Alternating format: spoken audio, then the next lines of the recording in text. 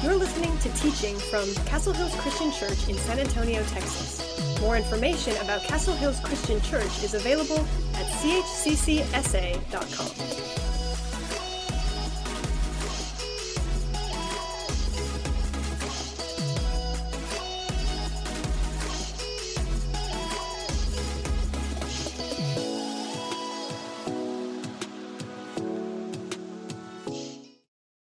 Love is never stationary. Those are the words of Bob Goff. Right here I have two bikes. This is my stationary bike. I don't like it. It's boring. It doesn't go anyplace. But right here is my hybrid Schwinn bike. And I'm able to ride around the neighborhood, to the park, around San Antonio. And I've been able to see all kinds of things. I love to see the sunrise, the sunset. I'm able to see the deer and birds and just all kinds of things. In the same way, that's what love does. Love moves. Love takes us places. Love does. If you have your Bibles, go ahead and turn to Luke chapter 10. It's the story of the Good Samaritan. And when I say story or parable, a parable is a story that Jesus would often tell. That he would have something from the culture, something that the people would know about, and then he would have a shocking ending. And in the same way with this story, there's a shocking ending. The person who actually does well or does what he's supposed to do isn't supposed to. What we see is we see an expert of the law, a guy that was a religious teacher that would have known the first 5 books of the Old Testament really well. And he comes to test Jesus. I think he's trying to trap Jesus into saying something controversial. And he says, what must I do to inherit eternal life? And Jesus, instead of answering the question, he asks him a question. He says, well, what's the law say? How do you interpret it? And this expert says, well, love the Lord your God with all your heart, soul, mind, and strength, and love your neighbor as yourself. I mean, those are 2 things that you would find in the law. And Jesus says, yeah, you got the right answer. The man had the information. What I think he struggled with was actually living and doing what this information had to say. And we find out the problem that he had a problem with loving his neighbor. Because his next question is, well, who's my neighbor? Now, if I was Jesus at this point in time, I'd say, well, your neighbor is everyone. You need to love everyone. Or he could have said, well, what's the law say? Well, what's Leviticus 19:33 say? It says, treat foreigners well. Love them as yourself. But instead, Jesus tells a story. He says there was this Jewish man that was headed from Jerusalem to Jericho, coming down. Basically, he probably had come down from the temple, from worshiping God, and he was going down this road that was a dangerous road. And bandits end up beating him up and stripping him of his clothes, robbing him, and leaving him for dead. And now we see 3 different men. We see a priest, we see a Levite or a temple assistant, and we see a despised Samaritan. They were hated by Jews.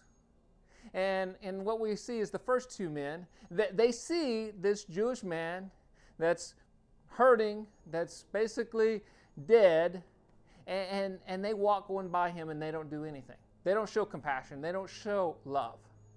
But the Samaritan man, the despised man, he sees him, he stops, he gets his first aid kit, he bandages him up the best that he can, he puts him on his donkey, he takes him to get him help. He's generous. He says, hey, I'll pay whatever I need to for you to take care of him, take care of his needs. All 3 men saw this man, but there was only one that actually stopped, felt compassion, and showed love. Verse 36 says this, now which of these 3 would you say was a neighbor to the man who was attacked by the bandits, Jesus asked. The man, or the expert of the law, said, the one who showed mercy. And then Jesus said, yes, now go and do the same. See, this parable teaches that anyone who is in need is your neighbor, anyone who needs help. The principle is that love doesn't pass by anyone. Love isn't just knowing what you're supposed to do. Love is actually doing it. About a year or so ago, we were driving from my neighborhood, and there were some apartments, and there's this long sidewalk. And I see this man, and he's just out like this, laid out on the sidewalk. He's not moving. And I drive on by because we were in a hurry. But by the time I got to the stoplight, the Holy Spirit just like, hey, you need to turn around and check on this man. And I'm like, Lord, this is a little bit of a sketchy neighborhood. Do I really want to do this in a sketchy area? But next thing you know, I'm turning around and I stop and I get out of the vehicle. And I'll be honest with you, I stood several feet away and said, Sir, are you okay? Do you need help? He didn't respond. I move a little bit closer and I'm looking around. And eventually he wakes up, his eyes are about this big. He doesn't know where he's at or what's going on. And I said, hey, sir, can I call an ambulance? Can I call a policeman? Can I get you help? What's going on here? And as it turns out, I think that he was probably drunk. And he had passed out, and he wasn't very far from his apartment. So I ended up helping him get up, and we end up helping him move toward his apartment. I tell you that story because I got to tell you, I didn't really want to help him at that moment. But when you let the Holy Spirit work in your life, you do things that you normally don't do. And it was risky, and it was uncomfortable, and I wasn't really excited about doing it. But that's what love does. If you look in 1 Corinthians 13, and that's the chapter and book that we've been studying, you'll see 15 different descriptions of love. And you'll also see 15 verbs. And 15 verbs that show action. Love is an action. Love moves. Love does. I think about my friend Richard V.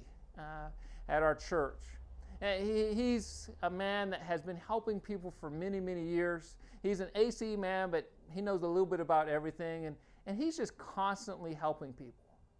But recently, he came down with cancer, and it's very serious, and he's having a hard time breathing. And from time to time, I'll go and visit with him, and he'll say, Coach, that's what he calls me, and he says, Coach, can you pray for me? I said, of course, Mr. V, I'll pray for you anytime. And I'll spend time praying with him and just loving on him. And I said, Mr. V, I want to make sure that you're taking care of yourself, especially during this season. I want to make. Can I bring you groceries or anything? He said, I'm doing okay. He said, but the other day, one of my neighbors, AC broke. And I said, well, you didn't help him, did you? And he's like, of course I helped him. And he said, I went and got a kid to help me. Now, a kid is probably anyone under 40 for him. And he said, I sat down in a chair and I told that kid what to do, and we got that air condition going. And I just stood there amazed. And I thought, here's a man that's going through treatment, going through chemo and having a hard time breathing and fighting cancer with all of his might. And he's so tired each day. But he made time to go and love his neighbor because he saw someone that was in need. That's what love does. That's what love does. That's what 1 Corinthians 13 is. There's a pastor named Joe Wetterwer, and he tells a story of how his granddaughter came in one day into his office and said, I've got a superpower. He said, oh, really? What's your superpower? She said, my superpower is love. You know, we all have that superpower. And as Christians, when the Holy Spirit works in our life, we're able to love people even when it's difficult. As we said, love isn't always easy, and sometimes it's messy. But when we let the Holy Spirit work in our life, love overflows from it. Well, one of my favorite authors is a guy named Brennan Manning. He wrote Ragamuffin Gospel and Signature for Jesus. And some of you may not know this, but Brennan wasn't his birth name. His birth name is actually Richard. And I found it interesting how his name eventually changed to Brennan. He had a childhood friend named Ray. And they played together out on the playground. They studied together. They bought their first car together. They double dated. They joined the military. They went through boot camp together. They served on the front lines. And one day they were in a foxhole, and Brennan and Ray were there talking about their hometown of Brooklyn, and Ray was eating some chocolate, and next thing you know, a grenade gets thrown into the foxhole. And Ray drops the chocolate, he smiles at Brennan, and he jumps on the grenade and dies. Well, eventually, Brennan became a priest, and they said, "We want you to change your name to a saint." He said, "Well, I know who I want to change. I know what I want my name changed to. I want it changed to Brennan after my friend that gave his life for me, named Ray Brennan." That's what love does. Love sacrifices. Love is an action. A few years later, Brennan went over to Ray's house to talk to his mother. And they were enjoying coffee and talking about the good times. And then late one night, Brennan had this odd question, or at least it seems odd to me. He said, "Do you think that Ray really loved me?" And in back of my mind, I'm thinking, anyone that would jump on a grenade for you definitely loves you. And Ray's mom gets up off the couch and points her finger and says, "What else would Ray have to do to you to show that he loved you?" And he said, at that moment, I began to picture myself in front of the cross and the mother of Jesus, Mary, pointing her finger and saying, What else does Jesus have to do to show that he loved you?"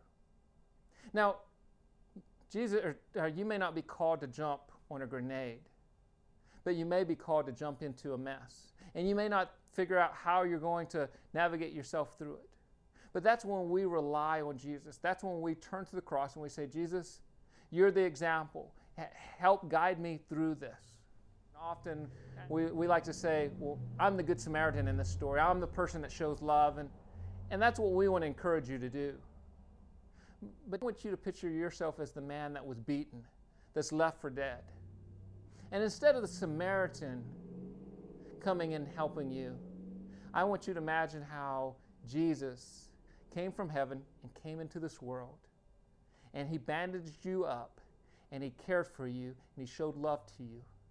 And he died on a cross to give you eternal life.